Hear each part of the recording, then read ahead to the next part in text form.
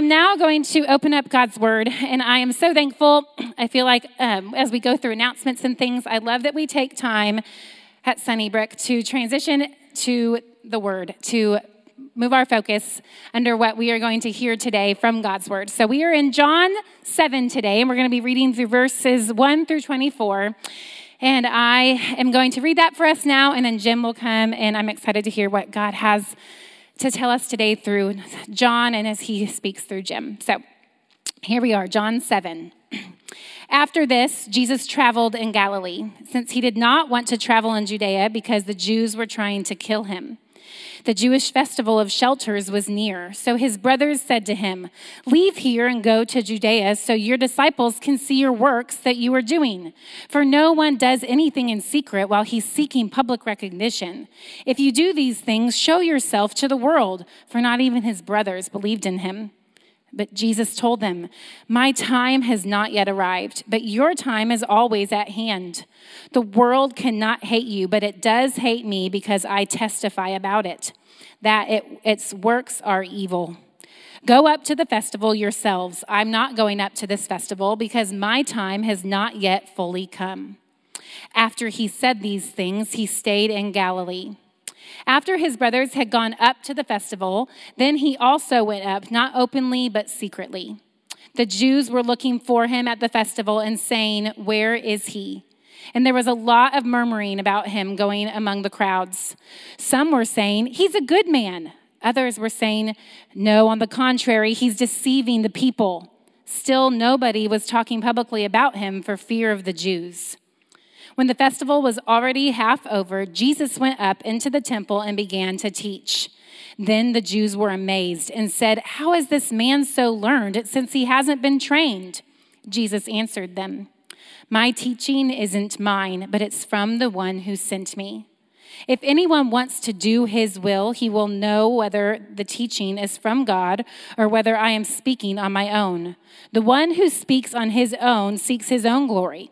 But he who seeks the glory of the one who sent him is true, and there is no unrighteousness in him. Didn't Moses give you the law? Yet none of you keeps the law. Why are you trying to kill me?" "You have a demon," the crowd responded. "Who is trying to kill you?" "I performed one work, and you are all amazed," Jesus answered. "This is why Moses has given you circumcision. Not that it comes from Moses, but from the fathers. And you circumcise a man on the Sabbath. If a man receives circumcision on the Sabbath so that the law of Moses won't be broken, are you angry at me because I made a man entirely well on the Sabbath? Stop judging according to outward appearances. Rather, judge according to righteous judgment." This is the word of the Lord. Thanks be to God. Thank you, Deborah.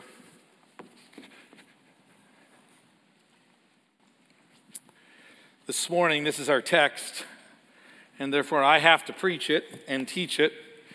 And it's one of those texts that comes and it speaks of a truth that we know and that probably we all wrestle with. And that's this, that there are those that are going to oppose us. There are going to be those who are going to argue with us. There are those that are going to cause tension in our relationships because we're just not on the same page.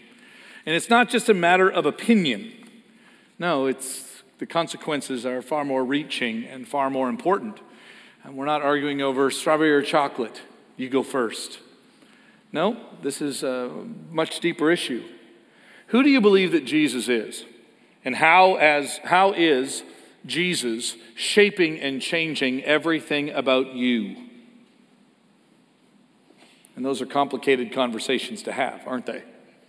It's why many of us actually keep a lot of the spiritual journey that we have up here, or maybe in here. But in terms of like ongoing conversations, even with those who are closest to us, they happen here and there. But they don't happen with probably as much regularity as they should. And for that reason, probably it's understandable that you and I might be shocked by the fact that there are people who follow Jesus who face opposition. You, a follower of Jesus, have people in your life who oppose what you believe and how you've chosen to follow him. And I guess it makes sense that we would literally say, like, I don't understand the big deal. I don't understand the problem. After all, doesn't Jesus just tell us that we should care for others? Isn't really what it means to be a Christian, to be loving and kind and gracious? And the answer is yes, and more. Have you ever just thought to yourself, I just don't understand the problem? Part of it is our view of God. We look at him, we try to look at him and understand who he is. And God is love. By the way, and he is. More than you and I could ever fully understand. He is love. And he is gracious. And he is kind. And he is forgiving. He is all of those things. And so it makes sense that you and I might squint a little or be confused. Then I just don't understand why there's so many people who oppose this. Who opposes love? Shouldn't it be obvious? Like, shouldn't it just seem easy? Like, why is it that there is just so much outright opposition to God and to the ways of God? And in reality, if you just keep reducing everything down to its least common denominator, you try to make everything, all the world religions have this in common. By the time you actually talk about that, it really doesn't seem to matter much about what they believe or how they act. And so maybe it's good that you and I stop for a moment and realize that texts like John 7 maybe remind us that one of the reasons why you and I are confused or why we're frustrated with the ways of God, because those ways of God create real tension in us and in our relationships. Like, it doesn't just stay disconnected. No, it comes home. And it lives at some of the most intimate places. And it begins to create tension in the most important and significant relationships, doesn't it? So maybe it's important that we say, okay, so what then is it about God? And truly, the way of God is not, and I've got a way that is just better about you because it's all about you. No, that's an American version. It's a Western version. It's a modern, maybe postmodern version, although I think it goes all the way back. No, the Bible says that when God speaks and as God reveals himself over and over and over again, he points out this: it's about me. It's about me and who I am. It is about my plan. It is about my purpose. It is about my glory. Like, I made you with a purpose. I made you with a plan. I made you according to a design. And therefore, I'm not just asking you to be a kinder, more polite, more get-alongable version of yourself. I'm asking you to recognize who I am and to live in the shadow of me and for my glory, not yours. That's the rub. It's not about our glory, it's about his. And maybe it's good for us to be reminded of that. That when you and I or the people that we love have an interest that's not for the glory of God, but for the glory of something else, and maybe even noble things, and good things, and worthwhile things, not as worthwhile as him, but still worthwhile things, that is where the rub is. That's where the opposition is.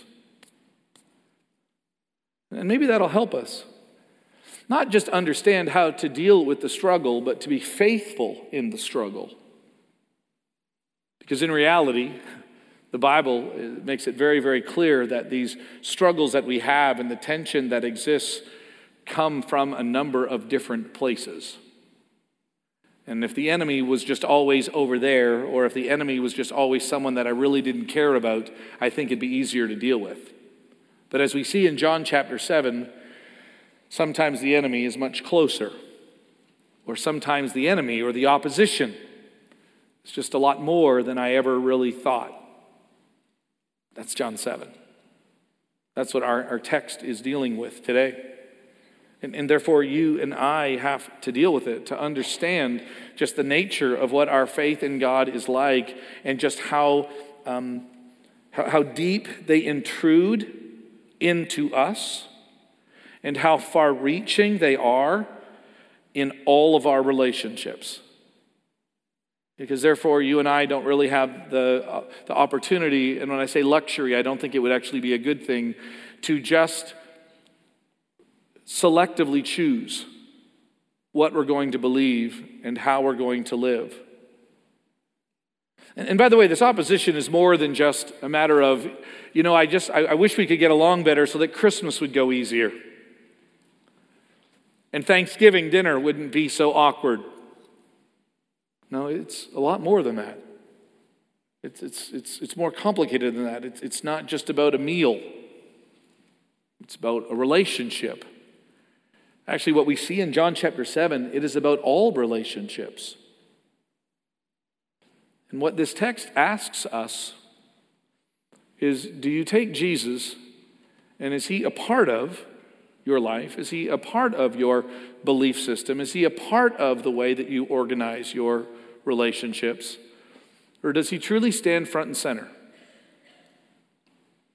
And so many of us, like water and electricity, try to find the path of least resistance. And so there becomes subtle changes in what we believe and how we act so that we can just get along. And then we convince ourselves, and maybe I'm just speaking about myself, I just convince myself, but isn't that just the Christian way? And there's enough truth in each of those things that it becomes incredibly deceitful and incredibly harmful.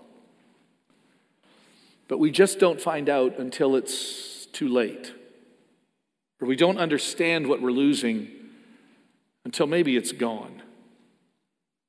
And maybe that's why we don't get to pick when John 7 shows up. When these words from Jesus approach us. That's one of the reasons that I actually like saying, we're going to preach through John, don't know how it's going to fit into the calendar. We'll make some minor adjustments, for Easter and for Christmas and for maybe a few other days, but in the end, no, it's just going to come when it's come. And today, on this Sunday in May, we're dealing with Jesus, helping us all understand that there are going to be moments when opposition is just going to hit close from home. When I gave that title to Kim, who kind of types up her bulletin, Kim said to me, she's really, really good at just checking on grammar. She said, Jim, I think you got your title wrong. And I said, no, I didn't. I'm just trying to be whimsical. What should it read? What would you expect it to read? When opponents hit close, what? To home. Meaning it really hits in here. Yeah, no, that's actually just kind of an assumed. No, I'm actually looking at it from another direction. Is that according to John chapter 7, even Jesus, the one when the angel came to his mother and said, and it seemed to me, at least when I read the Luke account, it's pretty clear. As I look in Matthew chapter 1, when the angel speaks to Joseph, it's fairly obvious who Jesus is and what that's going to mean. And I just can't imagine Mary and Joseph never breathing a word of what happened to his brothers and sisters.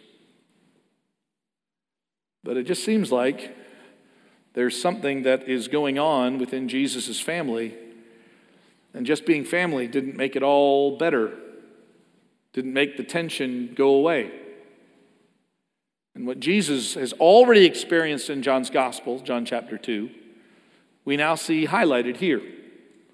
It's almost like John wants us to be very aware, after the one who cares for Jesus' mother after Jesus ascends back into heaven, that John wants us to be very aware that who Jesus is and what Jesus demands of his followers is so far-reaching and is so integrated into Jesus, the master teacher. The master, he lived life so well, perfectly, that it created tension even for his own family. And then what do you do? What do you do when there's like spiritual tension with moms and dads and brothers and sisters or your closest friends? And what we do, and maybe in the name of love, is we try to find ways to dial it down, to soften it, for the sake of, and I'll just assume, like I like to assume for myself, it's all well-intended. I really think it's best. By the way, we all know this, right? You have to pick your battles. And when it's the people that I love the most, what I have found is not only do I pick the battles, but I pick very few battles. Just trying to keep the peace. Mom doesn't like it when we argue over turkey and stuffing. And yet Jesus is reminding us, no, there are times when opposition comes really rather close. I mean, it hits close from home. So you take everything that is personal and you add those layers that make it just the most personal. And Jesus says to you, I understand.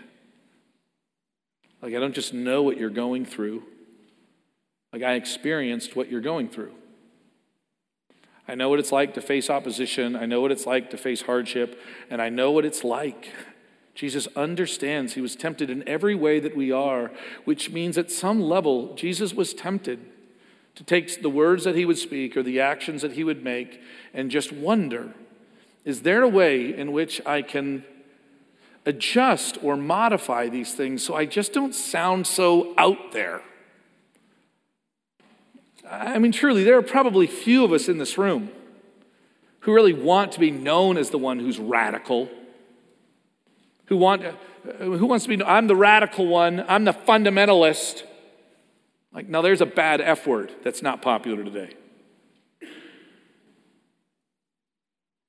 Like, isn't that the problem with the world? It's just that everybody is like dying on these hills, and shouldn't we just kind of just all move towards in the middle? And by the way, I get the question. But we still need to allow Jesus to be the one that gives us the direction in terms of what we do. So the first thing that Jesus makes very, very clear is that you will face opposition.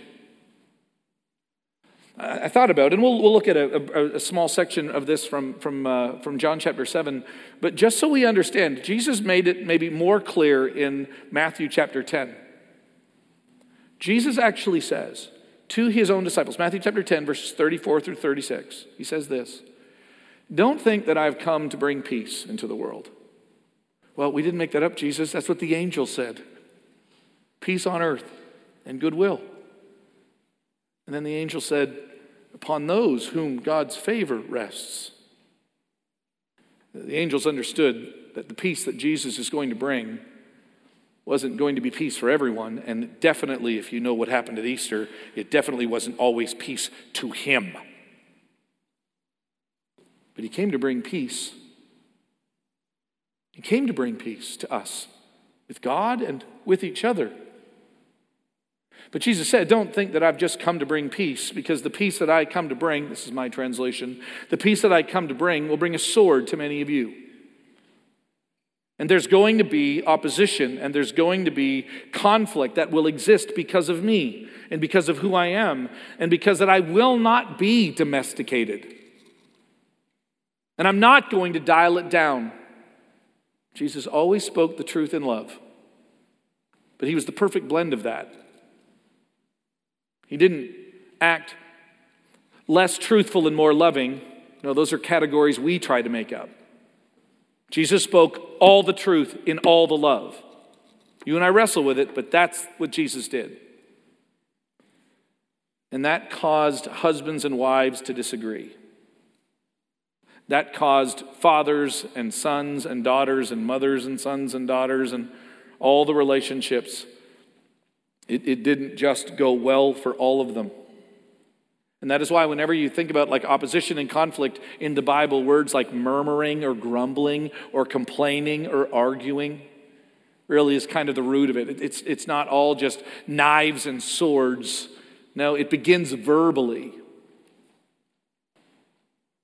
It begins very internally. I would even argue probably begins in the home, where moms and dads are trying to keep the peace with somebody that just seems bent on doing it their way.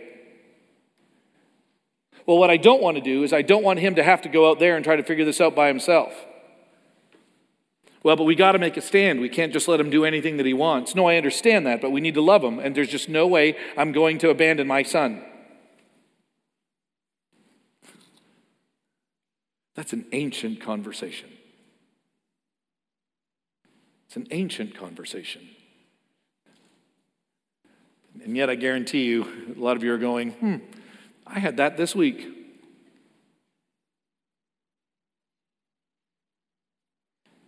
Jesus talks about this opposition in John chapter 7, verses 12 and 13 by saying it this way. There was a lot of murmuring about him among the crowds. Some were saying he is a good man. Others were saying, no, on the contrary, he is deceiving the people. Still, nobody was talking publicly about him for fear of the Jews. This is Jesus.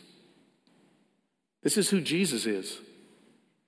He's someone that everybody has to have an opinion about.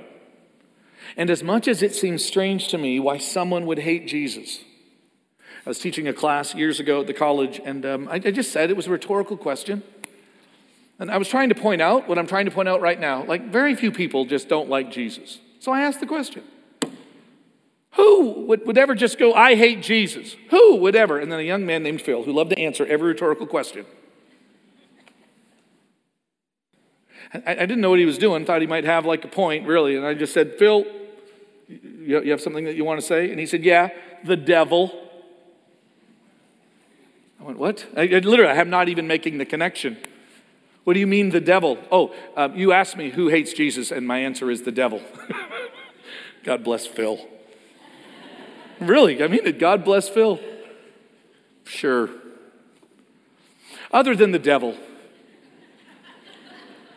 Like, who really likes to say, I hate Jesus? By the way, some of you are going, I know some people, actually. And can I even say that it probably, I don't know if it's my job to just be offended that someone would hate Jesus. There might even be something wrong in my lack of understanding who Jesus is if he doesn't have more enemies. Like, maybe one of the reasons why a lot of my friends or family don't have a problem with Jesus is because the way that I describe him, he just doesn't create a lot of tension in their lives.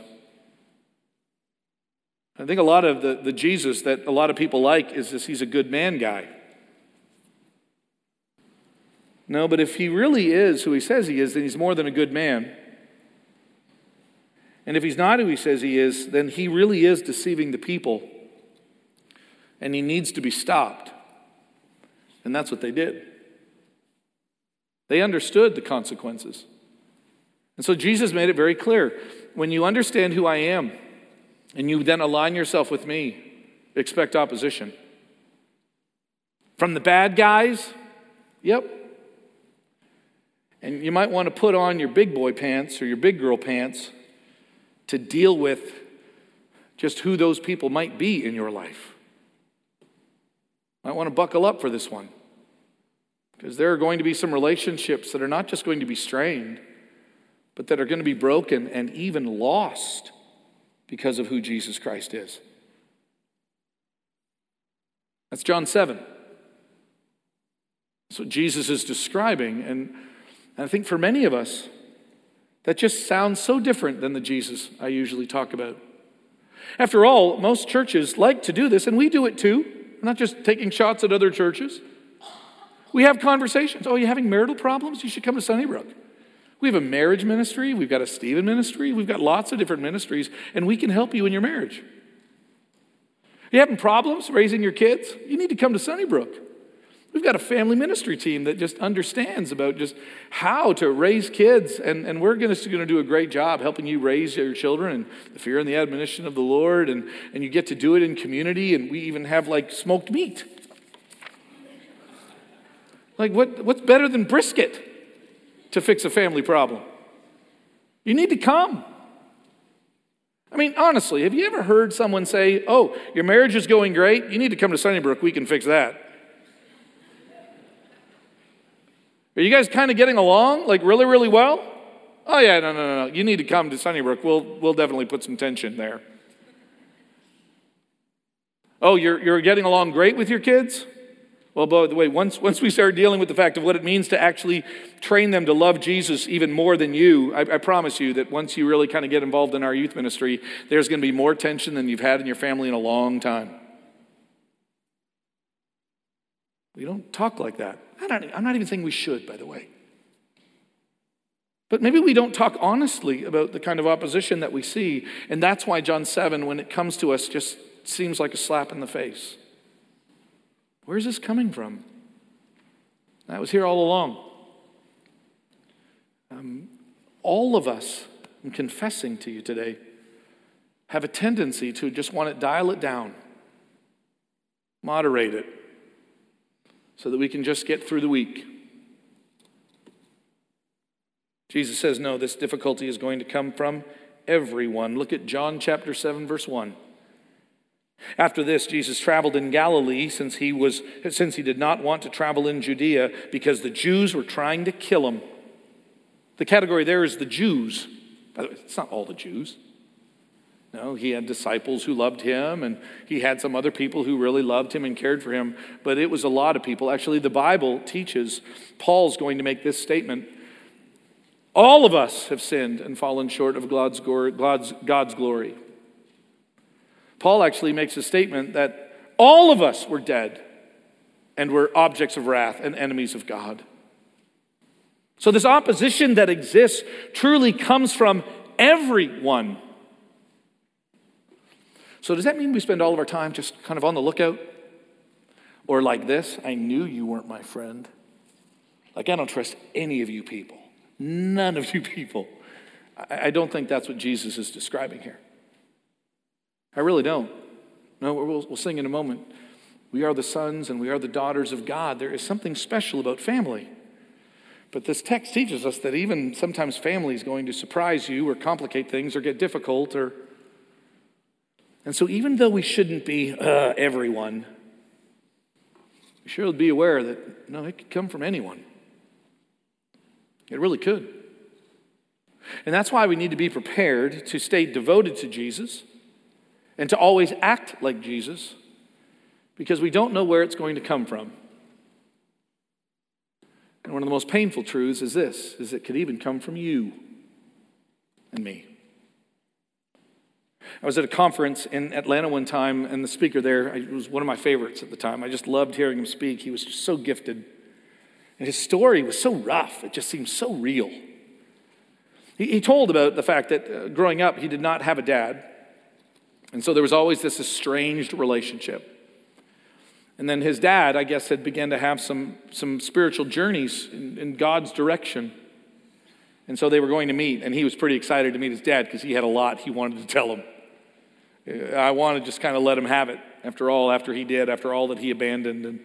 And so he was looking forward to the conversation, but he had confessed, he admitted that it had some barb to it, it had some edge to it. But he couldn't wait to see his dad. Kind of let him know.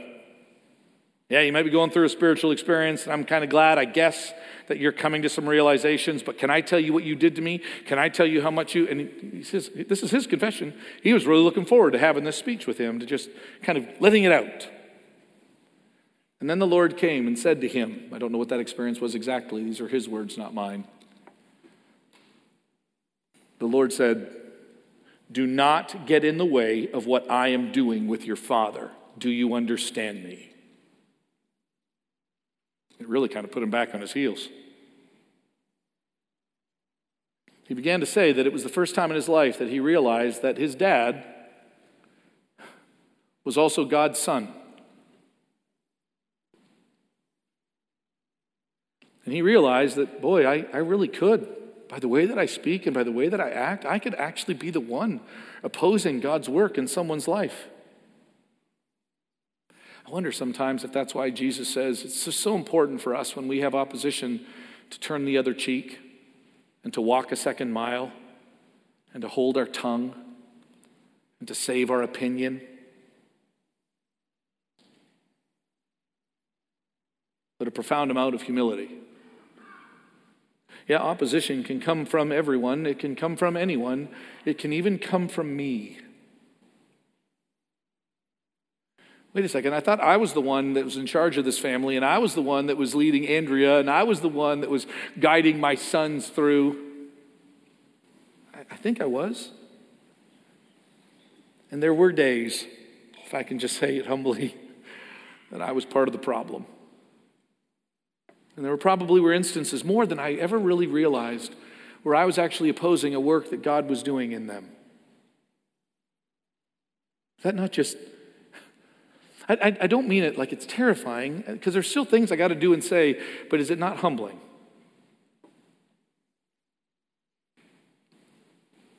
Anyone, everyone, me. Jesus says that it's going to come from home. I don't know if you noticed in the text, there's a lot of sarcasm in the text. To understand it in its context, the feeding of the 5,000 has happened, and Jesus had all these people that were with him until he preached this really difficult message about just who he is and the demands that he has on people's lives, and then they leave. And as those who are disciples of Jesus leave, and Jesus now has less, his brothers to show up to try to just, help him along. Put it in its context. I really think that what the brothers are doing is they're saying something like this. Hey, Jesus, I hear things aren't going well. You always thought you were better than us. Isn't it amazing? They sound like Reuben and Judah and Simeon and Levi, Joseph's brothers. Here comes that dreamer.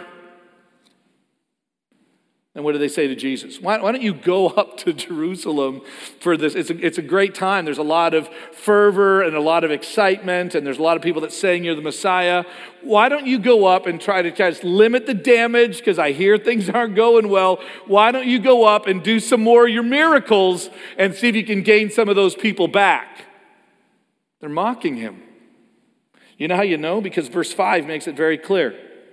After they make their statement, John adds this comment, for not even his brothers believed in him. And by the way, Jesus responds back, and hear me, and everything Jesus does is right and good and perfect. And what he does in that moment is he clarifies. Listen, you guys can go up anytime you want. He actually deceives his brother. We'll save the theological implications for that for another message, but he literally deceives his brothers. I'm not going up now. You can go up anytime. This is what he says. For people who oppose Jesus, you can go up, you can do whatever you want to do, because the things that you are about, the things that you care about, have no lasting importance or value in the mind of God or in the sight of God. Like any time is the right time for you. This has been so interesting for me to think. I think one of the reasons why I have freedom in my life is not the freedom that comes from Christ, but it actually might be a freedom because it really doesn't have a lot of eternal significance. And that's a scary kind of freedom. But that's what Jesus says to his brothers. Any time is good for you, because what you're doing, when he says it doesn't matter, it's got consequences, but it doesn't have a God dimension to it. So go right ahead. I'm not going up. And then Jesus goes up at that right time.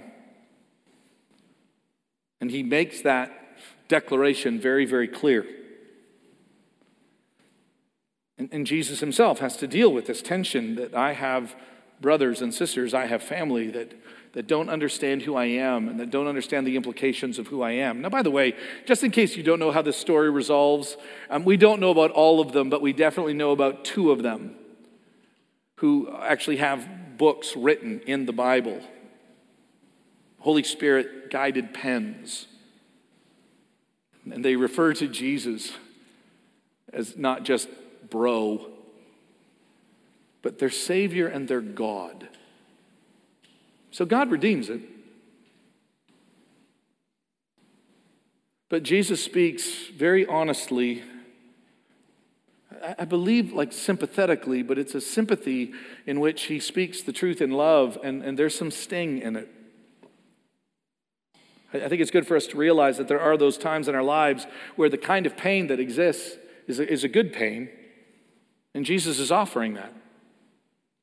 You know, the good pain? Have you ever worked out and said, man, that was really, really hard, but it was a good pain? I haven't, but I've heard that it exists. Andrew always thought it was crazy. I got my braces kind of later on in life, and I'd come back from having that, and I kind of liked, how many of you had braces? Did any of you like that good pain? I did. It felt like something was happening. Thank you. There's like 2 or 3 of you that get it. Like if I have like a cut or something and it seems like it's getting a little infected, I kind of like cleaning it out. I kind of like it, just that pain says that something's good happening. Now, doing that relationally is so hard. It is so hard. It is so needed. Close from home? How many of you have heard me tell a story about my father? Anyone? Yeah. I've had a lot of conversations with my dad over the years, and just this last trip home, and I've always had some concerns about my dad's perspective and understanding of who Jesus is. And we've got into some serious conversations. But I really understand, like no other time in my life, what it means to try to figure out how to honor my father and make sure that no matter what, I honor Jesus more. Like no matter what the cost. And I don't get to just pick, is it dad or Jesus? It's a false dichotomy. No. I'm called to honor my father. You've been called to love your friends. You've been called to love your wife and to care for your husband and your children and your grandchildren as you make the most of Jesus. As you understand who Jesus is, it's not best for any of us if we take who we understand Jesus to be and what we expect or what Jesus expects from us and then water it down or find a denominator that makes no difference to any of us and then to move forward like somehow we're being faithful. Like none of that is right or appropriate. None of it. And sometimes it hurts so much because that just hits so close from home.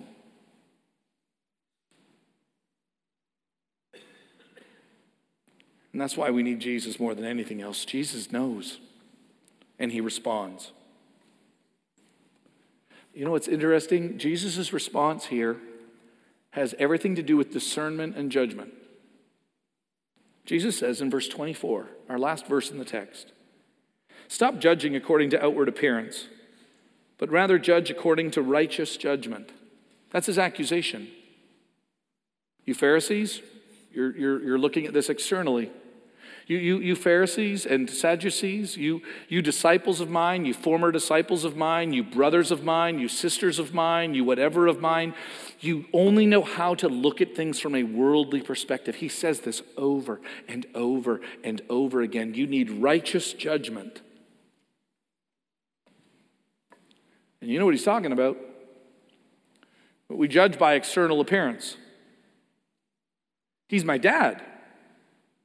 Therefore what? Well, I need to speak in such a way, hear me, that's still honoring, but honoring. But those are my grandkids.